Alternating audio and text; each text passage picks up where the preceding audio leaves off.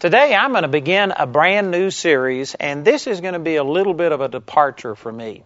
You know, primarily all I do is teach the Word of God, just straight teaching from the Word, and I make comments on our society and on different things like that. And so, you know, I try and take the truths that God has shown me and relate them to people, but it's basically just straight scriptural teaching. What I want to do, I am going to be teaching some truths from God's Word, but I'm going to specifically be commenting on the situation that we find ourselves in right now, not only in the United States, but all around the world. And what I'm referring to is back in the month of October, of course, the stock market tanked. All of these banks began to fail. The federal government stepped in. And this isn't only true in the United States, but around the world. In the month of October, I went on a tour of England and Holland and Russia, and in every one of those places, every single place, they were talking about the economic worldwide crisis. And typically, I don't comment on stuff like this, but there's some things about this that, you know, I hope you will indulge me, but it just really agitated me. It really made me angry the way that people were talking about this. And to a degree, I can give a pass to the unbelievers because the unbelievers don't know any better and they don't have the Word of God. But I tell you, even among Christians, Christian television, Christian ministers have been speaking about this terrible crisis, and they've been blowing and amplifying this thing, I believe, way out of proportion. At the very least, I can say this, that there have been Christians who have been terrified by this economic situation the same way that unbelievers have been terrified. And I tell you, that is wrong. There ought to be a huge difference between the way that Christians respond to this world and the way an unbeliever does. And yet, when it comes to this monetary issue, there are Christians that are pushing the panic button and doing some of the exact same things that the unbelievers are doing. And so I've seen this, and I've, of course, had an opinion about it. And normally I keep my opinions on, politics or, and this isn't going to be political, the things I'm sharing, but I mean current events. I just mention things here and there. I don't do a series focus on it. But as I've meditated about it, the Lord has given me a teaching that I've entitled, In God We Trust. And this is going to specifically deal with the situation that we find ourselves in, not only in the United States, but all around the world. People are dealing with some of these same things.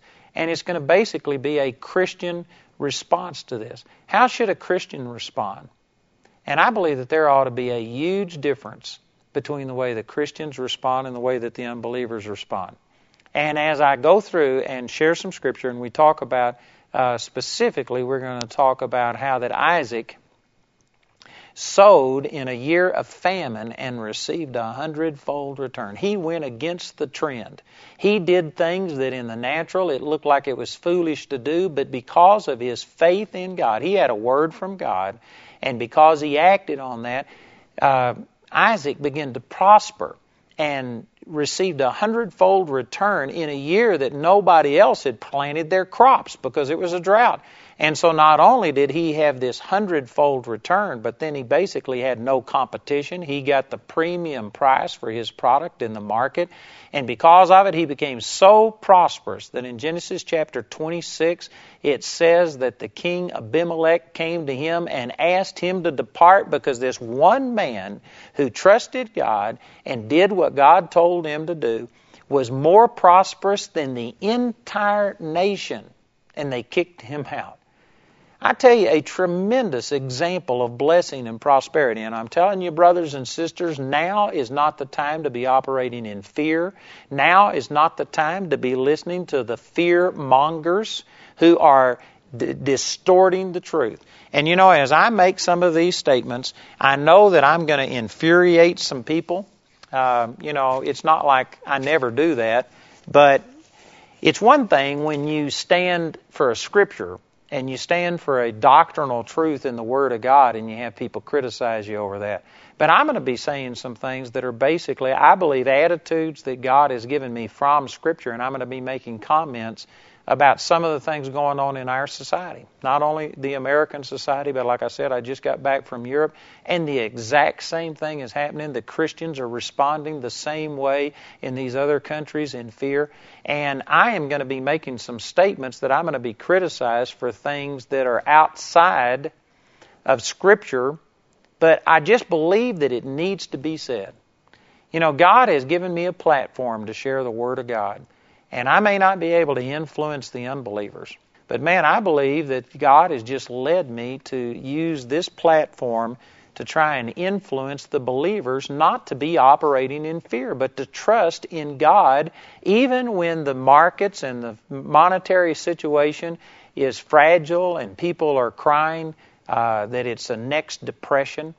You know what? It shouldn't move us. Our faith ought to be in God. In God we trust. You know, in the United States, we have that printed on our money. And yet it's amazing how many people trust in the almighty dollar, or trust in the stock market, or trust in their 401k, or trust in all of these other things. This is a time that we need to realign ourselves and make sure that our trust is in God. And I really am excited. I believe that this teaching is going to be a help to you. Let me just read a couple of statements to you first of all. This is a headline that was in the U.S. News and World Report. It says, recession starts taking toll. Will it lead to another crash? And then one of the excerpts from that article says, worries are building that today's sagging economy may be on the brink of collapse. Man, that's a huge statement. That not only the U.S., but the worldwide economy could be on the brink of collapse. Here is another quote. And the headline says, running short of cash.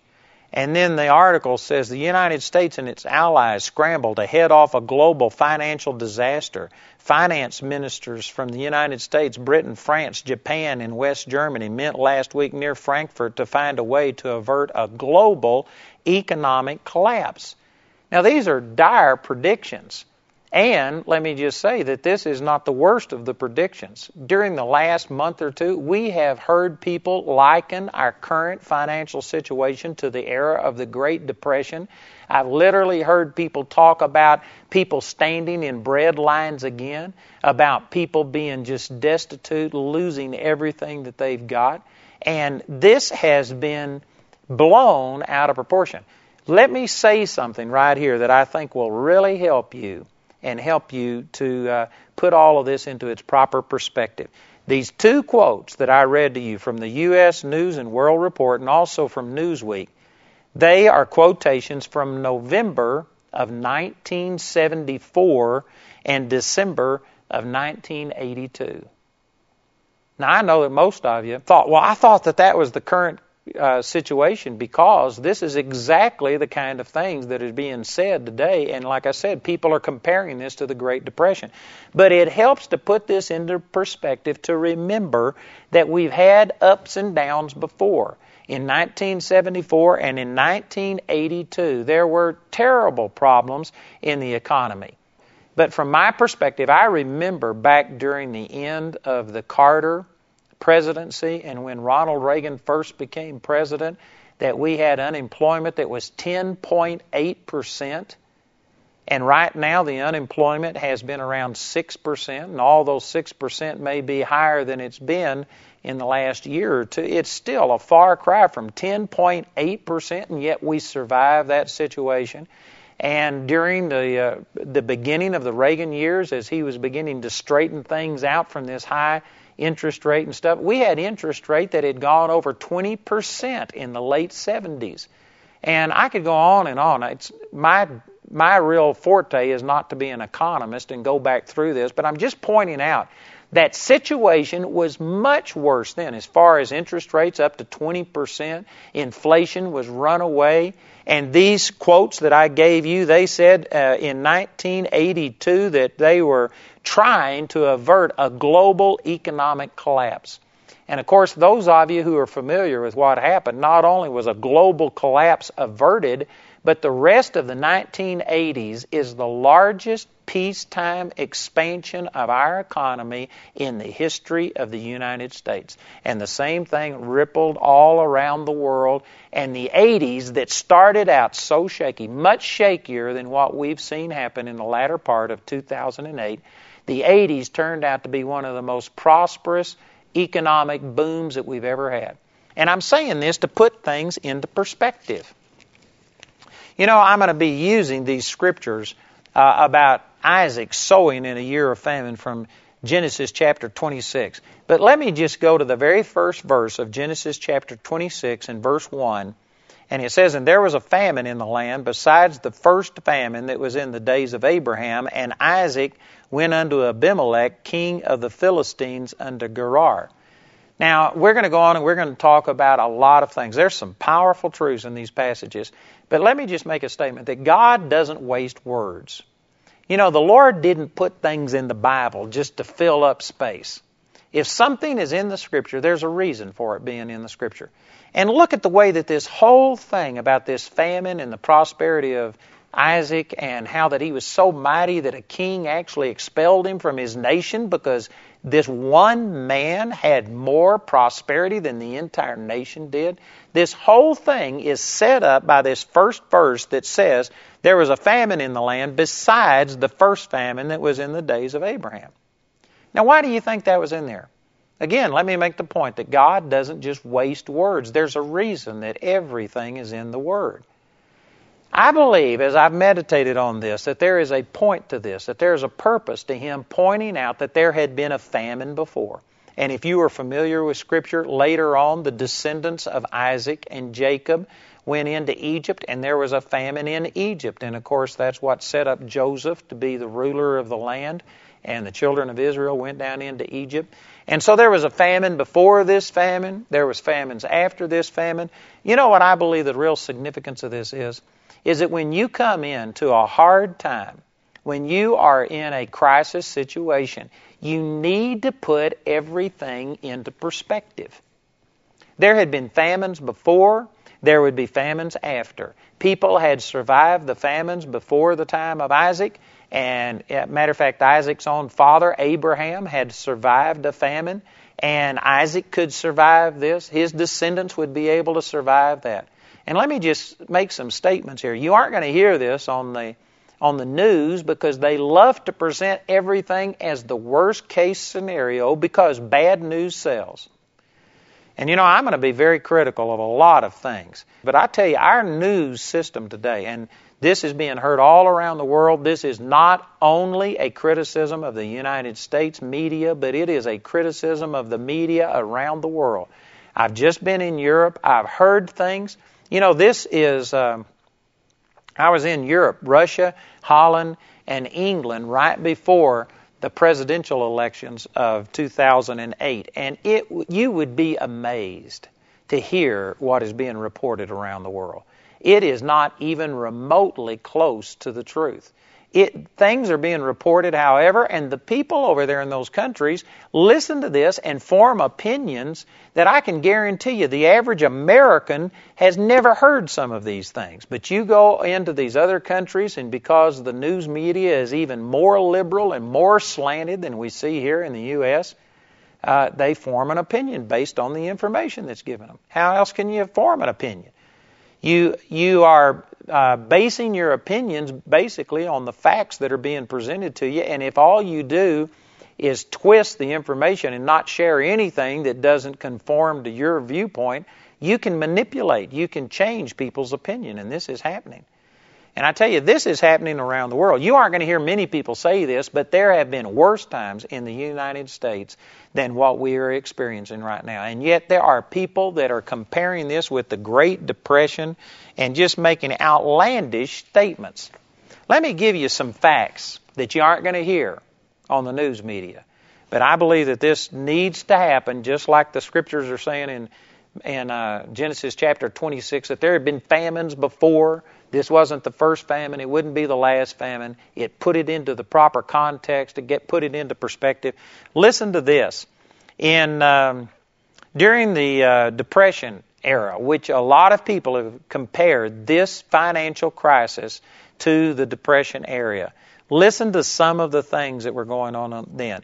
Unemployment rose to 24.75% in 1933. That was the peak. And it lasted until 1939. I think it was still 18% in 1939.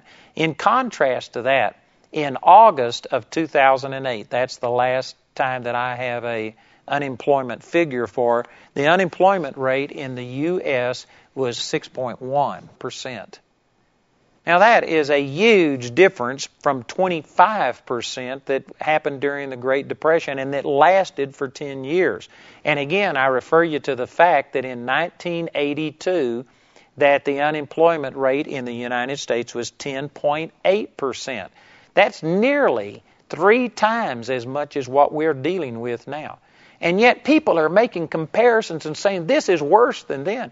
It isn't worse than then. It's not even close to being like it was before.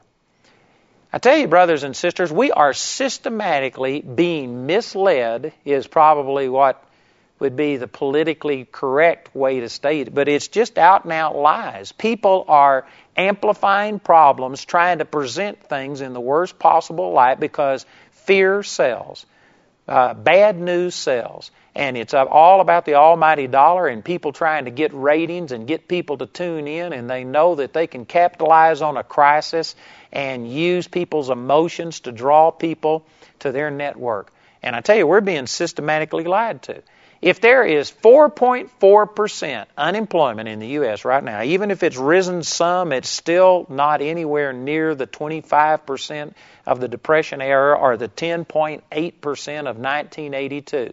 But whatever the unemployment rate is right now, that means that there's roughly about 93 to 94, 96% of the United States population that's employed. And I can also tell you by dealing with a lot of people who are unemployed that many of them are unemployed by choice. They really are. There are a lot of this 4%, 5%, whatever it is, that could be employed. And so if you look at the people who are really having a hard time right now and unemployed, and I'm not saying that that's not important, anybody who's going through a financial situation, I believe we ought to have compassion and we ought to help them. So I'm not saying that, 6% or whatever is just tolerable and forget those people and let them suffer. That's not what I'm saying. But I am saying that it is being misrepresented, that this is one of the worst crises that has ever happened. People are losing their jobs, these terrible things. There have been much worse crises in 1933, even in the 1980s. We have had higher, I remember many times that we've had 5 and 6% unemployment rate. In 1929, the Dow Jones Industrial Average on the New York Stock Exchange fell from its high of 381.17 in October, and then it reached a low of 41.22. That was an 85% decline. Now, even though we've had some huge decreases or losses in the stock market, it's not even close in comparison to this. As a matter of fact, let me read this to you. This fellow Marvin Goodfriend, who is a professor of economics at Carnegie Mellon University's Temper School of Business in Pittsburgh, he spoke on the National Public Radio. This is back in October of 2008, and he said that there is no real threat of a Great Depression. That depression lasted nearly 10 years. He sees this one turning around in just the next few months, the first few months of 2009. He said on a scale of 1 to 10, with the Great Depression being the 10, he sees this current situation as a 3 or 4. Now, am I trying to say that there is no problem? That's not what I'm saying. But I am saying that it is being blown out of proportion. Fear is being instilled in the hearts of people. And again, I can't really blame an unbeliever because they don't have God to rely on. They don't have promises that God is going to supply all of their need according to His riches in glory by Christ Jesus, Philippians 4:19. They don't have promises that, man, if you have sown, that God is going to cause you to reap 100-fold. They don't have the same promises that we have. And so, therefore, I could understand to a degree the unbeliever's reaction. But, brothers and sisters, it is really bothering me the way that Christians are falling apart like a $2 suitcase, buying in to the amplification, the exaggeration, the overstatement about these problems, and there are people that are just pushing the panic button. And I know that there's some people right now saying, well, it doesn't hurt to overstate a problem. If nothing else, it's going to make people more cautious, and sometimes, it's better to be safe than sorry. That's the attitude a lot of people have. But it does make a difference. I guarantee you, if you instill fear in a person's heart, I'm going to be talking about this in much more detail as we go through this series. But fear and faith are opposites. The Bible says in the last days, men's hearts will fail them for fear, looking at all of the things that are happening here on this earth. And I tell you, it does matter. There are people that are dying because of fear. There are people that are making foolish decisions because of fear. If you were to go back through history, it's during the hard times, it's during downturns in economy that most millionaires really make their money, because while other people are selling off and getting rid of their assets and they're operating in fear and panicking, you have some people who recognize that this is just temporary, that things are going to turn around, and they start taking advantage of this situation. And this is where most millionaires rise up, is through hard times. They are buying things for just a fraction of what they are worth because they're operating in faith while everybody else is panicking. And I'm telling you that for the Christian, I'm not just talking about a good business decision here, but I'm talking about from a Christian perspective. Our hope should be so in God. Our faith should be so in God that even though we are a part of this world, and even though we have money and we have to use wisdom and we have to invest and we have to deal with things in this world, we should not panic. We should not have our trust in this world system so that if it, has a hiccup, that if there is a bump in the road, that we just cave in and begin to start operating in fear. There ought to be a difference between the way Christians talk about this financial situation and the way unbelievers talk about it. And yet it has really disappointed me to see Christians who are just throwing up their hands and panicking exactly the way that the unbelievers have panicked. Genesis chapter 26 verse 1 says there was a famine in the land besides the first famine that was in the days of Abraham. And I pointed out that this isn't just filler in this verse. There's a reason for this scripture pointing out that there had been a previous famine. And I believe that the point of this is that if you put things into perspective, if you realize there's been downturns before and there will be downturns again, and we've survived them, we've come through things much harder than this, then it puts things into perspective and it keeps you from panicking and operating in the fear and the unbelief that other people are operating in. I gave a lot of statistics. There are people that have been comparing this financial crisis with the Great Depression, and there really is no comparison. What I was looking at, and I want to bring this point out, is that, there has been a mortgage foreclosure rate that has been really precipitated most of this financial situation. Banks made bad loans, risky loans. The foreclosure rate has been exceedingly high, and that's what precipitated all of these banks closing, and then the stock market crashed, and this whole global crisis really came out of the mortgage industry. And during the Great Depression, there was a 50% mortgage failure rate. People that could not keep their mortgage going and they got their houses repossessed. In August of 2008, the mortgage foreclosure rate in the U.S. was 4.4%. And the point is that, some people are saying, this is the worst situation. I've actually heard and read some articles where people say this is the worst mortgage crisis that we've ever had. Again, the Great Depression was 50% failure rate in mortgages. In August of 2008, it was 4.4%. It may have increased with some of these things that have happened, but still it's probably going to be around 5%, maybe 6% at a maximum. There is a huge difference between a 6% failure rate and a 50% failure rate. I'm telling you, brothers and sisters, we are having things blown out of proportion, amplified lied is what it really amounts to, for the purpose of selling and drawing ratings and getting attention, and it's causing fear of the heart of people, and it is not that bad.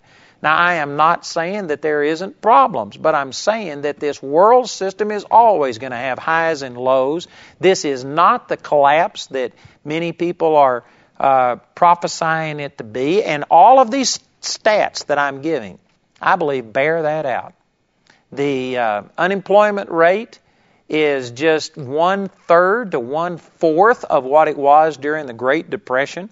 The mortgage foreclosure rate is less than 1/10 of what it was. And let me just add this little statement right here, that you know what? There needs to be major change in the mortgage industry, because there were these risky loans made. There were laws passed where there was preference given to people who were in minority groups, and there were laws passed that gave incentives to all of these mortgage companies to make bad loans that they shouldn't have ever made in the first place. There are people that never qualified. There were people that were getting these loans where there was no principal payments whatsoever. It was only interest payments. Now that, excuse me for being blunt, but that is stupid. I know some people are going to criticize me for this and say, you don't know my plight and stuff. People who cannot make any principal payments on their loan should not be getting a loan. I just saw something on the way in today, and it was about these modular homes, and it says no payments for 2 years and no interest for 2 years. They were going to let you have a modular home for 2 years with no payments and stuff. Now that shouldn't happen. You know, somebody is having to expense the money. You are getting a product, and there ought to be some payments. Now, I can understand taking advantage of a good deal and stuff, but a deal where they promise you that it's, no payments, and you can get a house and you don't have to make any principal payments. All you do is just pay the interest. Man, you are digging yourself a hole. That kind of stuff should have never happened. There needs to be an adjustment in the market. This is actually a positive thing. It's going to straighten out some problems. If you want to talk about an economic crisis, you really should go back for the previous 3 or 4 years where the Congress in the United States was passing laws and giving incentives to people to artificially pump up the economy, to make it look better, to show all of this activity. But they were bad loans. They were people that were getting houses that were making no payments and all of these kind of things. That was the crisis, when people started making unsound business deals. Let me just make some statements here, that there are people that are so gullible that they fall for these tricks and these things. I guarantee, I'm not going to get specific here, but I could, that people are always offering me these extended things, and do you want this and want this and want this, and they're giving you these credit cards, and they're giving you the low introductory offer. And I've actually had Christians come up to me before who were praying about their financial situation, and they just didn't see any way out. And then they get a credit card application in the mail that says you are already pre-approved and you've got 0 interest for 6 months. And they say, this is God. God answered my prayer. Let me just be as blunt as I can be. That is not God that is giving you a 0 interest credit card, because at the end of that 6 months, then the rates bump up to where they are higher than the normal credit card rates. Again, I don't have these stats in front of me, but I'm sure that most of you have heard and seen these things before, that if you were to take an average person and take their amount of money they charge on a credit card, and if all you do is make the minimum payment and you don't ever pay against the principal, all you're doing is paying the interest and the minimum payment, it could take something like 20 or 30 years to dig yourself out of a $5,000 debt on a credit card. That's just ludicrous. It's stupid. Nobody in their right mind should do those kind of things. And yet this has become the practice. As a matter of fact, when I was over in Russia recently, we talked about all kinds of things, trying to understand the difference between that culture and my culture and all of these different things. And our Bible college students who've lived over there now for 9 years, and they were over there about the time that, Russia was just beginning to start getting some capitalism and beginning to get into a different economy. And they've seen the prices increase, 100 or 1,000%. It's just a huge increase. Some of the characterizations are the way that the interpreters, the Russians who are dealing with our students and things over there, some of the things that they said are that, there are kids being raised today who their parents had no such thing as credit. There was no such thing as buying things on credit, and they lived without. Now, here come their kids that for the last 10 years or so have been raised under a semi-capitalistic government where there are things available. There is getting to be competition and ads and stuff like this. And they said one of the big problems is that these parents who never had anything under communism, now anything that you want is in Russia and you can get it on credit, and they are just maxing their credit out, digging themselves a hole they're never going to get out of. The children are being raised on this kind of a mindset that you can have anything and that you can get it all on credit. And they have thrown away any sense of responsibility and accountability. And they said that, there is a crisis looming. It's not hit in Russia the way that it is right here, but it is a crisis building because there's a whole generation being raised on this debt mentality. Same thing has been done in the Western world, in the United States.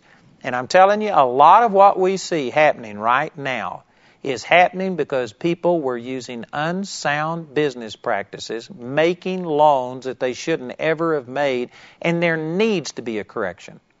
Did you know that the housing industry, the prices of houses have just gone through the roof? Like right here, just in the Colorado Springs area.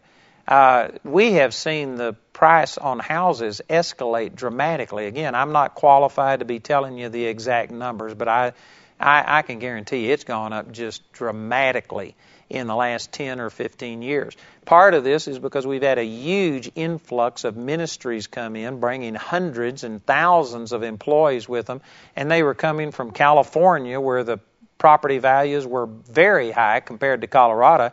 They saw this as a bargain, and they were paying top dollar. Actually, some people would bid on a house, and somebody else wanted it so badly they would bid and increase the bid above. And because of this, property values have gone up and up and up, and it's gone up artificially. It's gone up unrealistically, and there has to be a correction.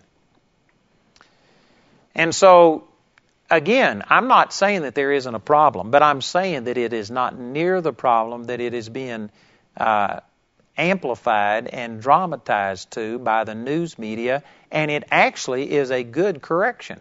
And for people who have sound business financial principles and haven't mortgaged their life to the hilt, this is a great time to be taking advantage of things. Just like Isaac here in Genesis chapter 26. It was a year of famine. And because of this, there were people that weren't even planting their crops. There were people that were saying, what's the use? There were people that were just giving up. There were people that were going down into Egypt. Now see, that's what Isaac's father, Abraham, did during a famine one time in the land. He went down into Egypt. Egypt, of course, had the Nile River coming through, and they had this irrigation system where they irrigated all of this land. And so, in a sense, Egypt was nearly famine-proof. Not totally, because during the days of Joseph they had a famine, but I'm saying that compared to the nations around, they were going to prosper when other nations didn't prosper. And so there's a lot of people that during a year of famine, they just take off and do whatever they think they've got to do to be able to survive. And so there's people that left that land. There's people that let their fields go idle. There was certainly a decrease in crops and in productivity because it was during a famine, and people were either, fleeing that land and going where they thought they could prosper. They weren't planting their crops. And during this time, this is a wonderful time for a person who's a believer and has a covenant with God to prosper because everybody else is not sowing their fields. What's the use? It's a great time. Isaac got a word from God Look at this. The Lord said to Isaac in Genesis chapter 26, the Lord appeared unto him and said, Go not down into Egypt, dwell in the land which I shall tell thee of. Let me again point out that going into Egypt, where there was plenty and there was lots of food, that would have been the equivalent of what people are doing today when they are just cashing out. They are leaving their investments. They are panicking. There are people that are withdrawing their money from the banks and putting it under their mattresses and hiding it in places. You know, that's not rational. Again, I know that some people are going to think that, you're a preacher, you have no business making comments on these kind of things. But I'm saying it is irrational, a lot of the things that people are doing today. But they aren't seeking the will of the Lord. They aren't asking what God wants them to do. They're just reading the newspapers. They're listening to the broadcast. They hear a friend did this. And so they're doing all of these things that are panic-driven, fear-driven, and they are going to lose out. If you take your money out of a CD or out of the bank, even in a savings account, that's not a huge interest, but at least it's appreciating, it's making something, it's doing something. And yet there's people that are just in panic taking their money out of these institutions. Back during the Great Depression, there was no FDIC program from the government. Deposits weren't insured. But now they are. They just increased the deposit in insurance from from 100,000 to 250,000. It's not the same situation as during the Depression, when there was a run on banks and over 20,000 banks in the United States failed and people lost their money. It's not the same situation, and yet people are doing things like that. See, in Isaac's day, there were people that just saw that there was a hard time, that there was a famine, and so, they were panicking. They were going to Egypt. They were just giving up. They were letting their fields lay idle. What a great opportunity for Isaac. And he got a word from the Lord. Did you know that the Lord doesn't just appear to everyone? That's kind of a random, seldom occurrence. And I believe personally that there's a reason why God does miracles in some people's lives and doesn't do miracles in other people's lives. It's not said here, but I'm reading between the lines. I believe that Isaac, instead of just panicking like everyone else, instead of just heading to Egypt, which was the logical, probably the sensible, reasonable thing to do by the world's standards, Isaac was listening to God. Isaac was seeking, God, what do you want me to do? And God spoke to him. I'm encouraging you right now, instead of listening to the panic of this world, instead of operating in fear, instead of doing things that you don't feel good about, but you feel pressured into it, I've got to do it, you need to seek God. You need to hear from God. This is one of the greatest opportunities for the believers to prosper and to see God bless them, because other people are running scared. We can operate in faith, and I guarantee you this is a great time for Christians to be alive. This is not the end of the world as we know it, the way that it has been told. There have been famines before, there will be famines again. There's been financial crisis before, there will be financial crisis again. The world system goes up and down because it's an imperfect system. And all you hear, the unbelievers are the ones that have control of the media, and they are pushing the panic button. But remember that the wealth of the sinner is laid up for the just. This is a great time for Christians to be using their faith and be using their head instead of operating out of their emotions and panic. And I tell you, there needs to be a correction. We need to make sure that we are trusting in God and not in just this world system. Let me also point this out. Some of you, I'm sure, will remember the Y2K scare that came through the body of Christ.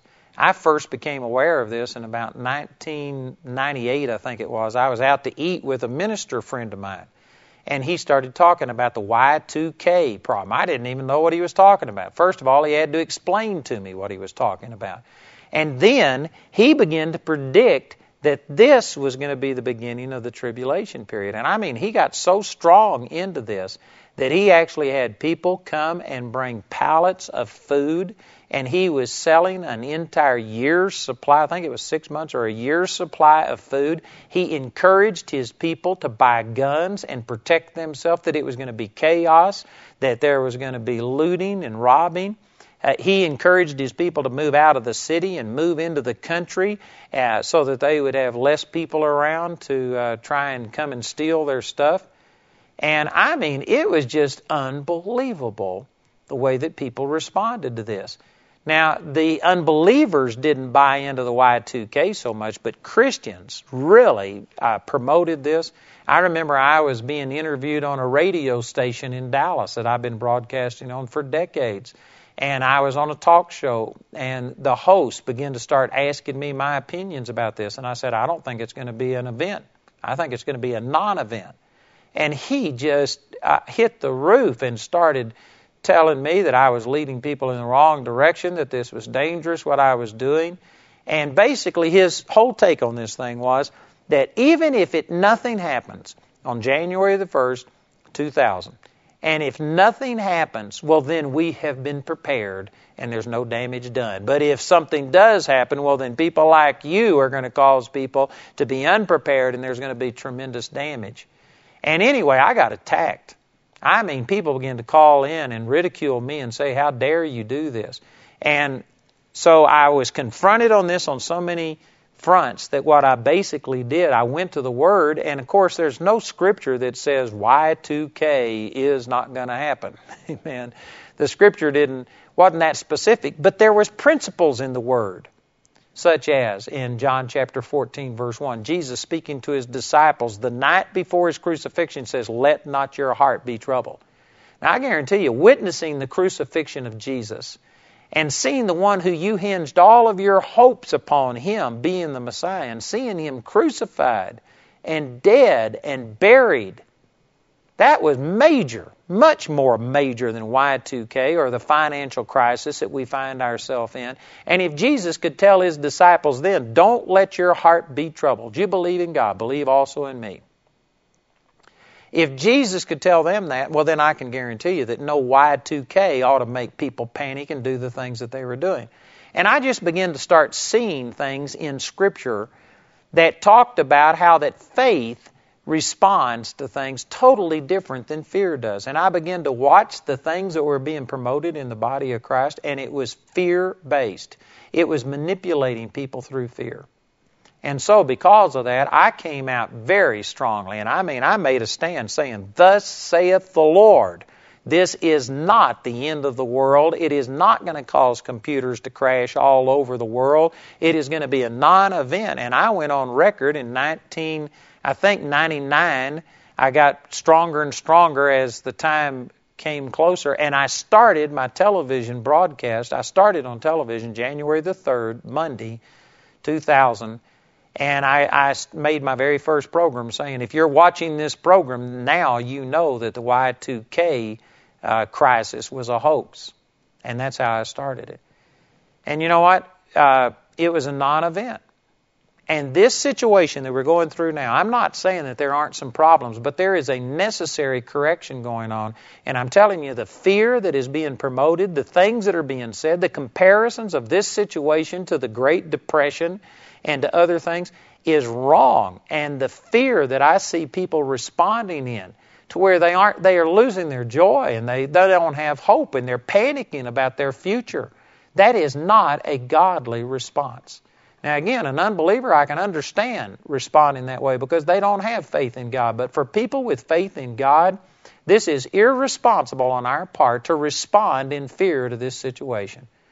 We need to continue to believe God. We need to continue to sow in a year of famine. We need to continue to have our hope in God. Now, if you've been doing something that was foolish, if you have gotten involved and hocked into debt up over your ears and you can't get out of it, well then, yes, there's some lessons that you need to learn. Maybe you shouldn't just think that the world is going to continue without any bumps or problems, and you need to start being a little more conservative in the ways that you invest your money and things. I'm not saying that we just ignore this and there's nothing to be learned out of it. But I'm telling you, it is wrong the way that it is being promoted, and this fear is causing problems in people. Do you remember also about the bird flu? You know, I was in Scotland in 2005, and I remember when the bird flu, or it was called the avian flu also, was first happening, and they were killing poultry by the thousands, or maybe tens of thousands, hundreds of thousands in the UK. And they were burning these birds, and there was smoke going up, and it was causing people that I knew in the poultry industry to, man, their finances just tanked because of it. And I remember being in Scotland in October of 2005, and they interviewed one of the leading experts for the for the British healthcare system. And they asked him, is this going to mutate into a strand of virus that could affect humans? And he said, without a doubt. He says, there is no question of if it will happen. It's just a matter of when. He says it might be 1 year or at the most 2 years. But within 2 years, 1/3 of the world's population is going to die through avian or bird flu. Now, that's what a leading British healthcare official said. That was up, that 2 years was up, October of 2007.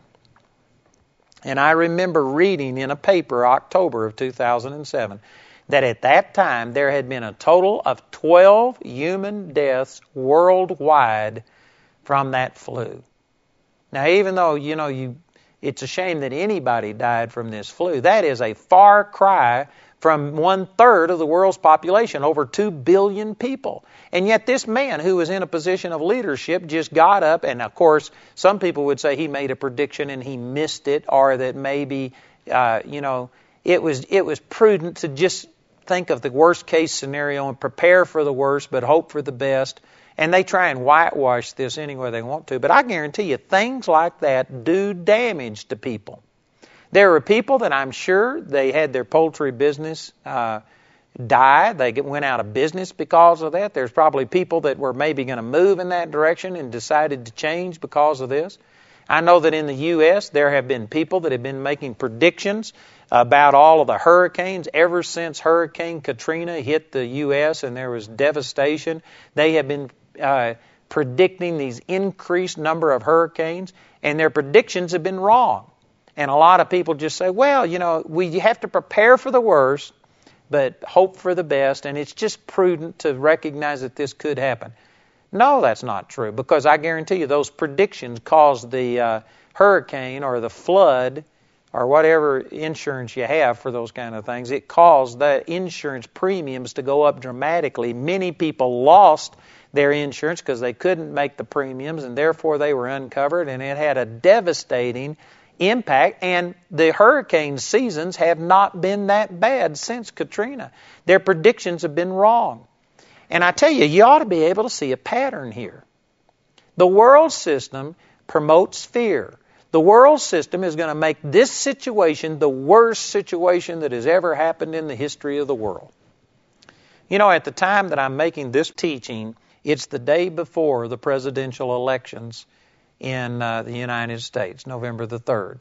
And I don't know what the results of this election is going to be. I have a very strong opinion. I am definitely for one candidate over the other, and I would hate to see one candidate win. But let me put this into perspective again. I'm preaching to myself. I'm doing exactly what I'm saying to you.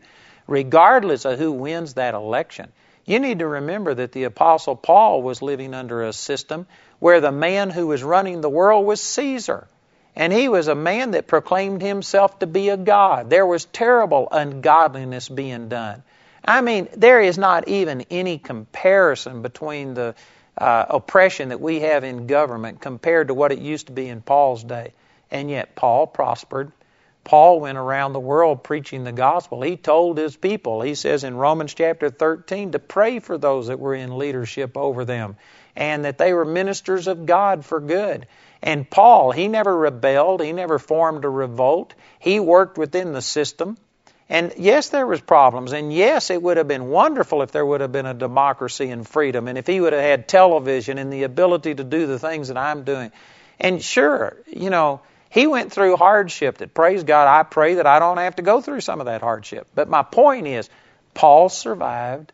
Paul turned his world right side up with the gospel. Paul still made it, and he lived under an ungodly system. So my point is that, yes, I am praying and believing that we get some godliness into the government. And so I have an opinion on that. But regardless of who wins, I'm not going to move outside of the United States. I'm not going to put up a white flag and surrender. I'm not going to panic. I remember past elections when certain people were elected to office, and I was with a group of Christians one night when the election night results came in on the presidential election, and I mean, people started crying. People said, it's the end of the world. How can we ever survive? And you know what? We survived that president. We survived 8 years of that president, and we have gone on, and we've made it. We're going to make it regardless of who's in office. I'm not saying that I don't have an opinion. I am voting. I am doing some things about that, but you know what? Here's my point. That regardless of what this world does, whether it's in politics, whether it's in money, whether it's in the entertainment industry, whether it's in immorality, and whether it's in the school system, and on we could go talking about all the ways that godliness is being attacked in our society. Regardless of what happens, my faith is in the Lord. My peace is in the Lord. My hope is in the Lord. You know what? I've got some money. I don't have a lot of money. I'm not like some of these preachers that you hear about that live in a 10,000 square foot home and fly around in jets and do all these things. I don't have a lot of money, but I'm blessed. And I have some money that a friend of mine invests in the stock market for me. And I've lost money just like anybody else has. But it hasn't affected me. I hadn't stayed up. It hasn't done one single thing to me because my trust is in the Lord and it's not in this world system. And because I have that attitude in the first place, I wasn't in the risky stuff. I didn't have lots of money put in it, and therefore I don't have the same exposure to potential loss that the average person was because, number one, I don't trust this world system. So my damage is going to be limited compared to most people, but I've lost, and it's not making me fall apart. It's no big deal. It's no big deal. I wouldn't invest money in something that I couldn't lose it. Not that I want to lose it, but that I couldn't lose it because I just wouldn't put myself in that kind of a risk. I just don't do things like that. I believe those are godly principles. Those are godly ideas. Let me just take a few scriptures here. And man, I've got like 6 or 7 pages of scripture that I just pulled off of my computer early this morning about fear. There's no way I can go through all of this. But in Genesis chapter 15, verse 1, in the 14th chapter, Abraham had just given away millions of dollars of spoil. He went out and conquered this army, and the king of Sodom says, you take all of the money and just let me have my people back.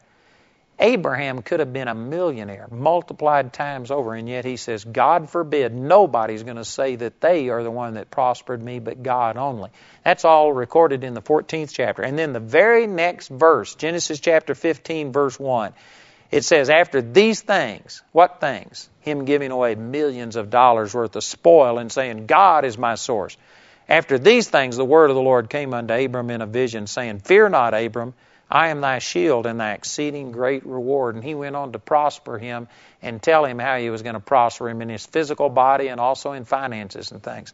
And I believe that the significance of this, the reason that this was placed right after Abraham had given away millions of dollars worth of spoil, the reason this is in there is because probably Abraham was going, what have I done?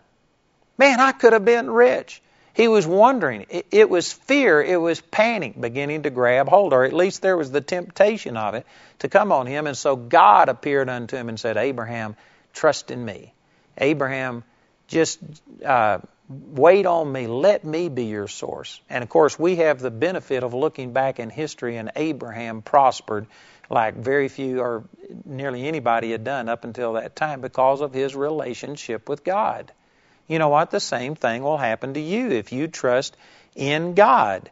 There's just so many scriptures. There's many times that the Lord told Moses and Joshua not to be afraid, not to be dismayed. Let me read these verses to you. out of Joshua chapter 1. And the Lord appeared unto Joshua right after the death of Moses and told him not to be afraid. Every place that the sole of his foot tread upon, he would have it, and that God would prosper him, and God would help him to supernaturally win and to defeat all of these nations. And then in Joshua chapter 1, and in verse 7 it says, Only be thou strong and very courageous, that thou mayest observe to do according to all the law which Moses thy servant commanded thee. Turn not from it to the right hand or to the left, that thou mayest prosper whithersoever thou goest. Now, this isn't limited to financial prosperity, but it includes it. And it says here that trusting in God and seeking Him would cause this prosperity to happen. In Joshua chapter 1, verse 8, it says, This book of the law shall not depart out of thy mouth, but thou shalt meditate therein day and night, that thou mayest observe to do according to all that is written therein. For then thou shalt make thy way prosperous, and then thou shalt have good success. You know, this is what everybody's wanting. They're wanting prosperity and success, and yet they're wanting it because they're studying all of the financial tables, and they're doing all of these things, and they're just totally absorbed and saturated with this world's philosophy about finances. This scripture says if you keep the Word of God in front of you and meditate in it day and night, then you will be prosperous and then you will have good success. Now, the stock market may fluctuate. The financial markets may come and go. Certain people may be elected and others fall. And all of these things are subject to change, but the Word of God never changes. And if you will meditate in the Word day and night, God will make you prosperous. I don't care what this world system does. There are some of you think, I don't believe that can happen. Well, then it won't work for you. But I'm telling you, if you're a Christian, you ought to rejoice. You need to be rejoicing and praising God regardless of what the world's doing. Let them panic, but you don't have to panic. We have faith in God. Trust in God. Then the next verse, Joshua 1:9 says, Have not I commanded thee? Be strong and of a good courage. Be not afraid, neither be thou dismayed. For the Lord thy God is with thee, whithersoever thou goest. Boy, this is a direct command. Be not afraid, nor be dismayed. You know what the word dismayed means? Matter of fact, it was translated discouraged. Are any of you discouraged because of the things that have happened? Have any of you been discouraged about your retirement, about your plans for the future? Here is a command not to be discouraged. Why? Because the Lord is with us, and God has promised that He will prosper you. I'm just telling you that you should not departmentalize your life. You should not have a spiritual section over here to where you praise God if somebody criticizes you for the gospel's sake, where if you have something come against you and you know, if it's something to do with heaven and hell, then you trust God over here. But then when it comes to the finances, this is just, you know, you got to get down in the mud and you got to do it the way the unbelievers do. And if the stock market crashes and if they're raising the interest rates and if the gas prices go up and if this happens, well, then you got to panic just like everybody else. And you know what? That just really irritates me. I don't know how else to say it. It irritates me the way that Christians are so influenced by this world system. Now, I know that, here I am. I'm in this world too, and I'm sure that I'm influenced by it more than probably what I should be. But I'm saying that, man, God has changed my life around. My whole joy, my peace, my outlook, my hope, my future, my confidence, my expectations, everything in my life is based on God, and He's the same yesterday, today, and forever. He does not change. So therefore, my hope doesn't change. I don't operate in fear, and I really don't care that much what's going on in the world. I care in the sense that I want to see people's lives touched, and so I do stay abreast of some things, but I guarantee you, if this world system goes to pot, I am still going to have joy and peace in the Lord. Man. And I know that there are some of you that are thinking, well, you just can't live that way. Well, don't wake me up because that's the way I'm living. And there's a lot of Christians that don't even think about this. There's a lot of Christians that think, but it's a terrible situation and we ought to be bothered. Matter of fact, I saw a bumper sticker one time that said something like, if you aren't depressed, I forgot the exact wording of it, but it's something like, you aren't very smart, or you aren't paying attention, or something like that. And I admit that in the world system, there's lots of bad things going on. There's lots of things that I could be upset about. But my faith is not in this world. Paul lived in a much worse political climate, a much worse economical climate. He didn't have the technological advantages. He didn't have the conveniences that we have. I mean, there is no comparison. We are infinitely better off, and yet the Apostle Paul was able to say he just had a light affliction. All of the things that happened to him, being shipwrecked and persecuted and stoned, left for dead and put in prison and on, it's just a light affliction. Not because it was light, but because of the way he processed it. And he said that he realized it was just for a moment. He put it into the light of eternity. And he also wasn't looking just with physical eyes at the natural things that you could see. He was looking at spiritual eyes, with spiritual eyes. 2 Corinthians chapter 4, verses 17 and 18. And that's what I'm doing. And I believe that Christians should be doing this.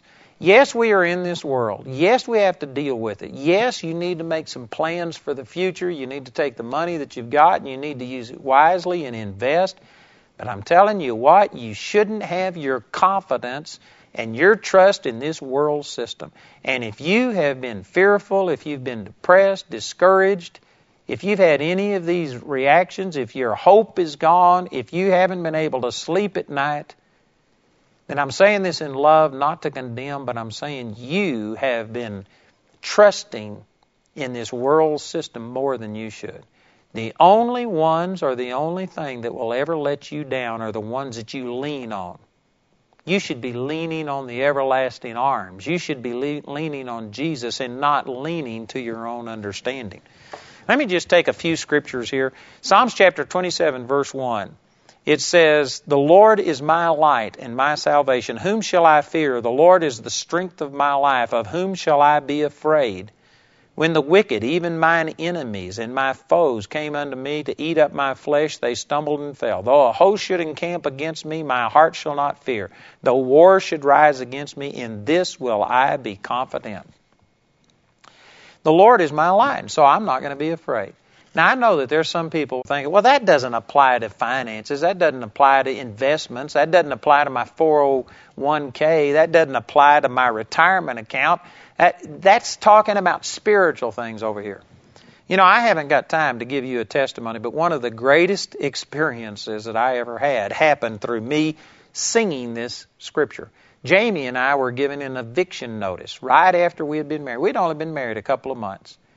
And I made mistakes. I didn't understand. I thought if you were a minister, you couldn't work a secular job. I thought you were backsliding on God if you didn't just trust God full time for your finances. And that was wrong. I didn't understand it at the time. Because of it, I gave away all the money that I'd saved before our marriage. We were broke. We got an eviction notice. We went to a service that night. And on the way there, Jamie and I were just about to lose our joy, just about to lose our faith. Here we were, a newly married couple, about to get kicked out of our apartment. It looked like we had failed. But you know what? I took these exact scriptures and I began to sing this. Jamie and I sang it all the way to the meeting. And it's a long story. I won't go into detail. But God miraculously turned that around. 3 o'clock the next morning, God met my needs supernaturally. And so I'm saying that this doesn't just apply to spiritual things. This will work in the area of finances. You can say, "The Lord is my light and my salvation. Whom shall I fear? Shall I fear the stock market? Shall I fear the people that are in control of the monetary systems? Shall I fear all of the Chicken Littles that are saying that the sky is falling and that everything is falling apart? Or am I going to fear God?" You can trust God. Look at this in Psalms chapter 46, verse 1. It says, "God is our refuge and strength, a very present help in trouble. Therefore will not we fear, though the earth be removed, though the mountains be carried into the midst of the sea, though the waters thereof roar and be troubled, though the mountains shake with the swelling thereof." Now look at this. He's saying we aren't going to fear. And he says, I'm not going to fear even if the earth is removed. What a statement. You know what? Again, I am not trying to say that there isn't any problem. I'm not trying to say that some people aren't in a crunch. But I am saying that the problems we are experiencing, the financial problems that are causing people to panic and operate in so much unbelief and fear, I think that most of you would have to agree that this problem isn't near as bad as if the earth was to be exploded and incinerated and the earth no longer existed. To me, that would be a little bit worse than the crisis we're going through. And he says, I'm not going to fear though the earth be removed, though the mountains be carried into the midst of the sea. Just think about what that would do. People talk about global warming and the sea rising 1 inch or something.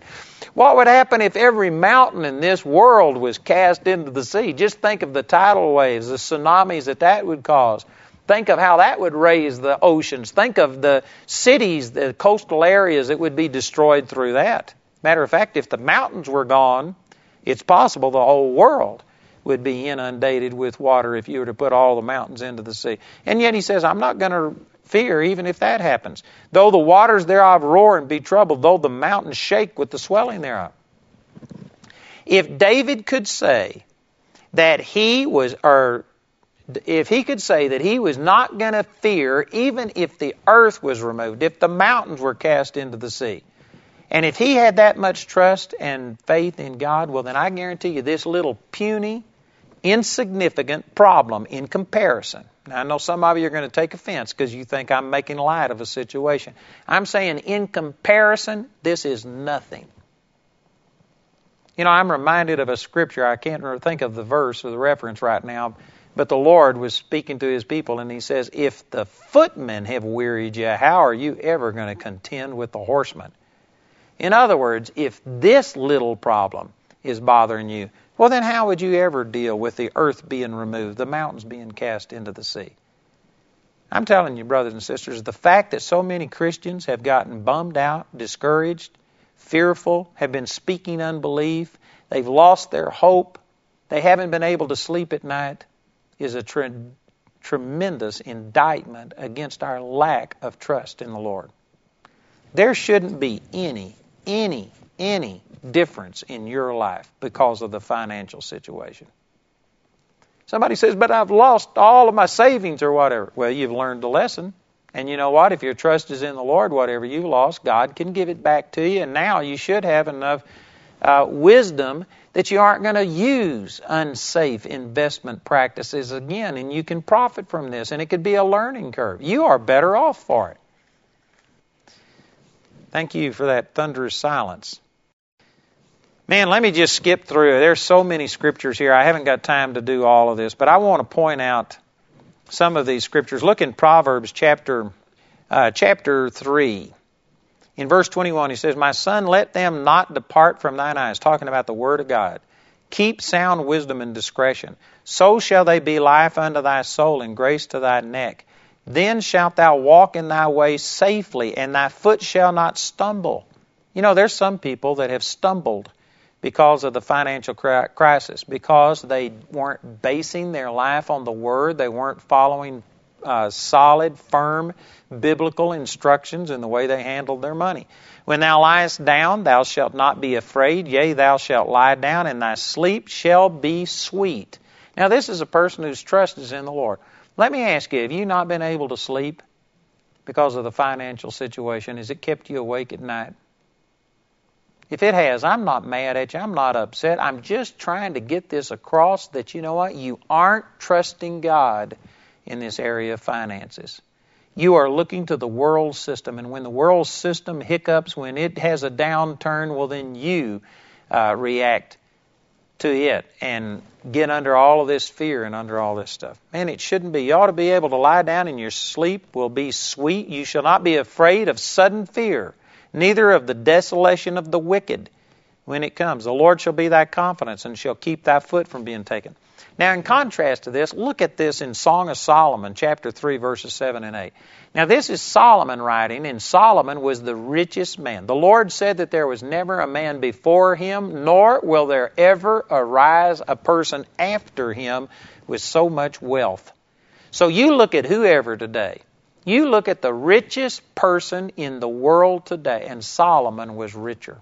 He had more money, and yet look at what he said here. It's the writer is describing the prosperity and the setting and all of the things that went on with Solomon. And it says in Song of Solomon, chapter 3, verse 7, "Behold his bed, which is Solomon's.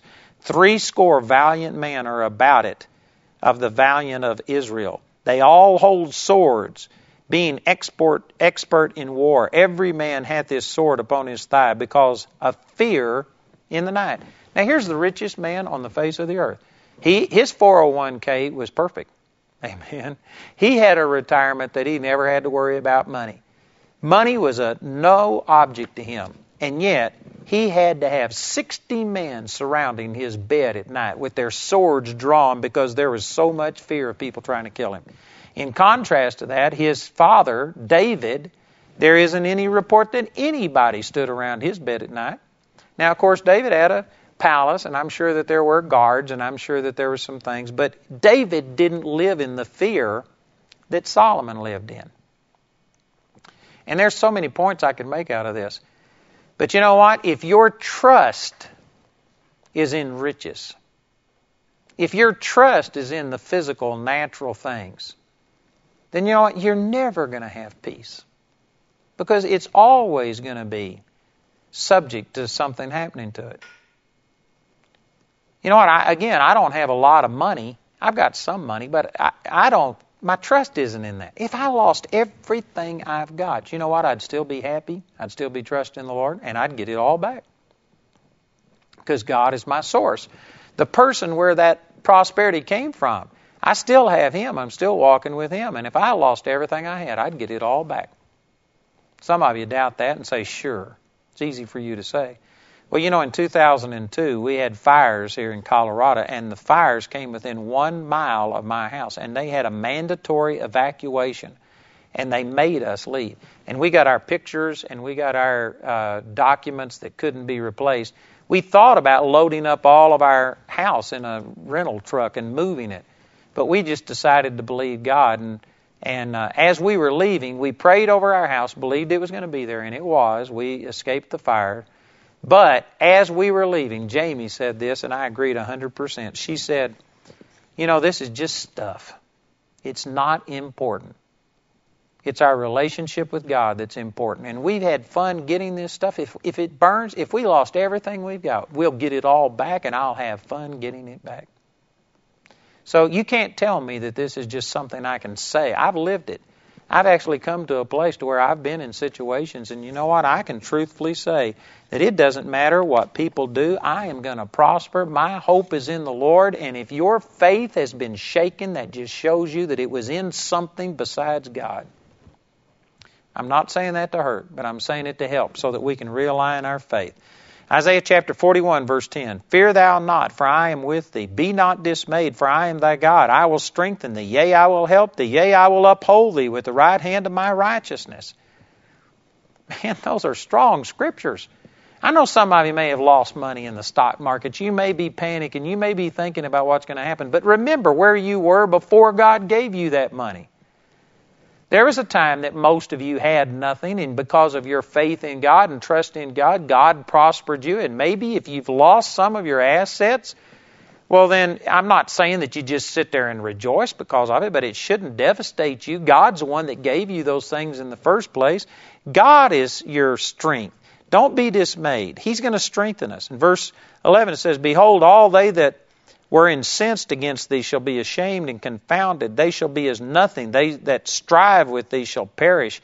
Thou shalt seek them, and thou shalt not find them. Even them that contend with thee, they that war against thee shall be as nothing and as a thing of naught. For I, the Lord thy God, will hold thy right hand, saying unto thee, Fear not, I will help thee. Fear not, thou worm Jacob." Man, I like that. Fear not, thou worm Jacob. In other words, you know, you may not be the sharpest knife in the drawer. You may feel like, well, that's easy for you to say, Andrew, because you can do this and you've already been serving the Lord. And, you know, we just put people in different categories and say, well, that'll work for you, but it won't work for me. The Lord says, "Fear not, thou worm Jacob." Jacob hadn't had the best history with the Lord. They had disbelieved Him. They had rebelled at Him. They had gone into idolatry. They had done everything wrong.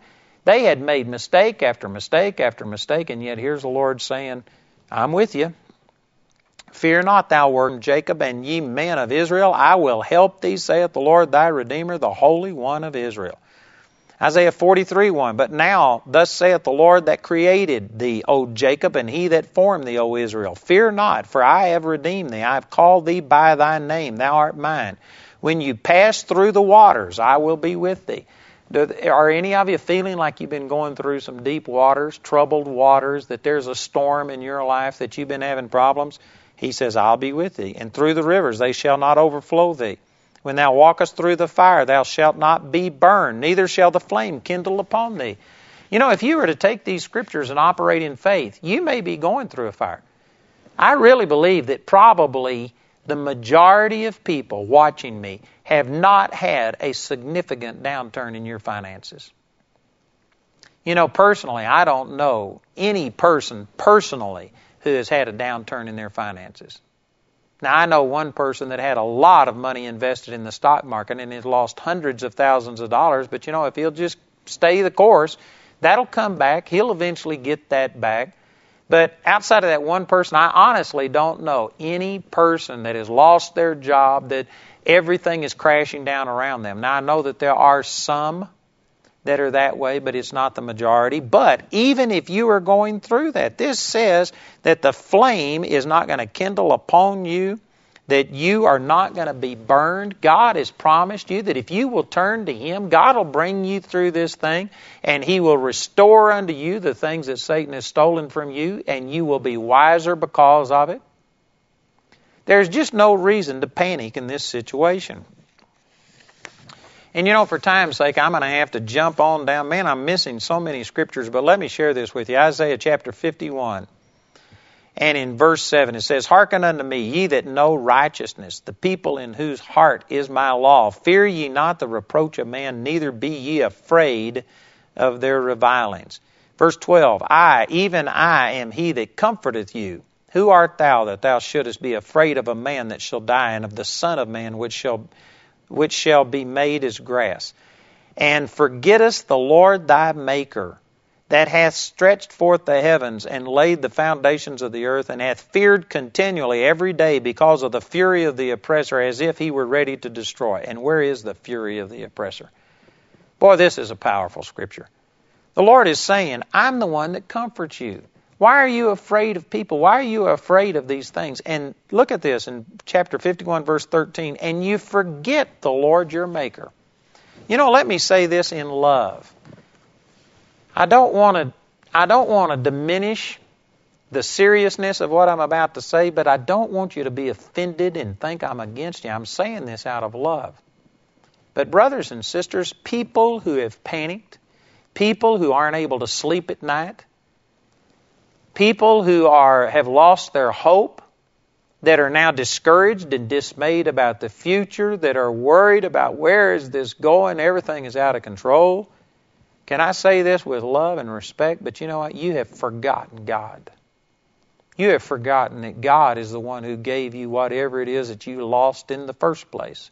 You have forgotten that God is our source, not this world. Philippians chapter 4, verse 19 says that the Lord supplies all of my need according to His riches in glory by Christ Jesus. It is not based on this world's economy. You know, our ministry here operates differently than most ministries. Most ministries will talk about that during the summer there's this downturn, and so they just plan on that.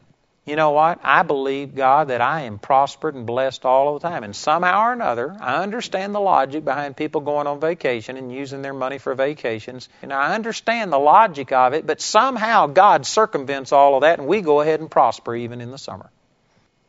I understand that other people have had problems, and I'm not criticizing them, but I'm saying God is my source. God supplies my need according to His riches in glory by Christ Jesus, and praise God, we are going to prosper. I don't care what this world does. That's my confession. That's what I'm believing, and I'm not backing off of it. And I welcome you to join me in my faith. Recognize the sky isn't falling. This isn't the end of the world. Quit listening to the Chicken Littles out there that are just saying things for ratings and to get your money. I tell you, this could help you.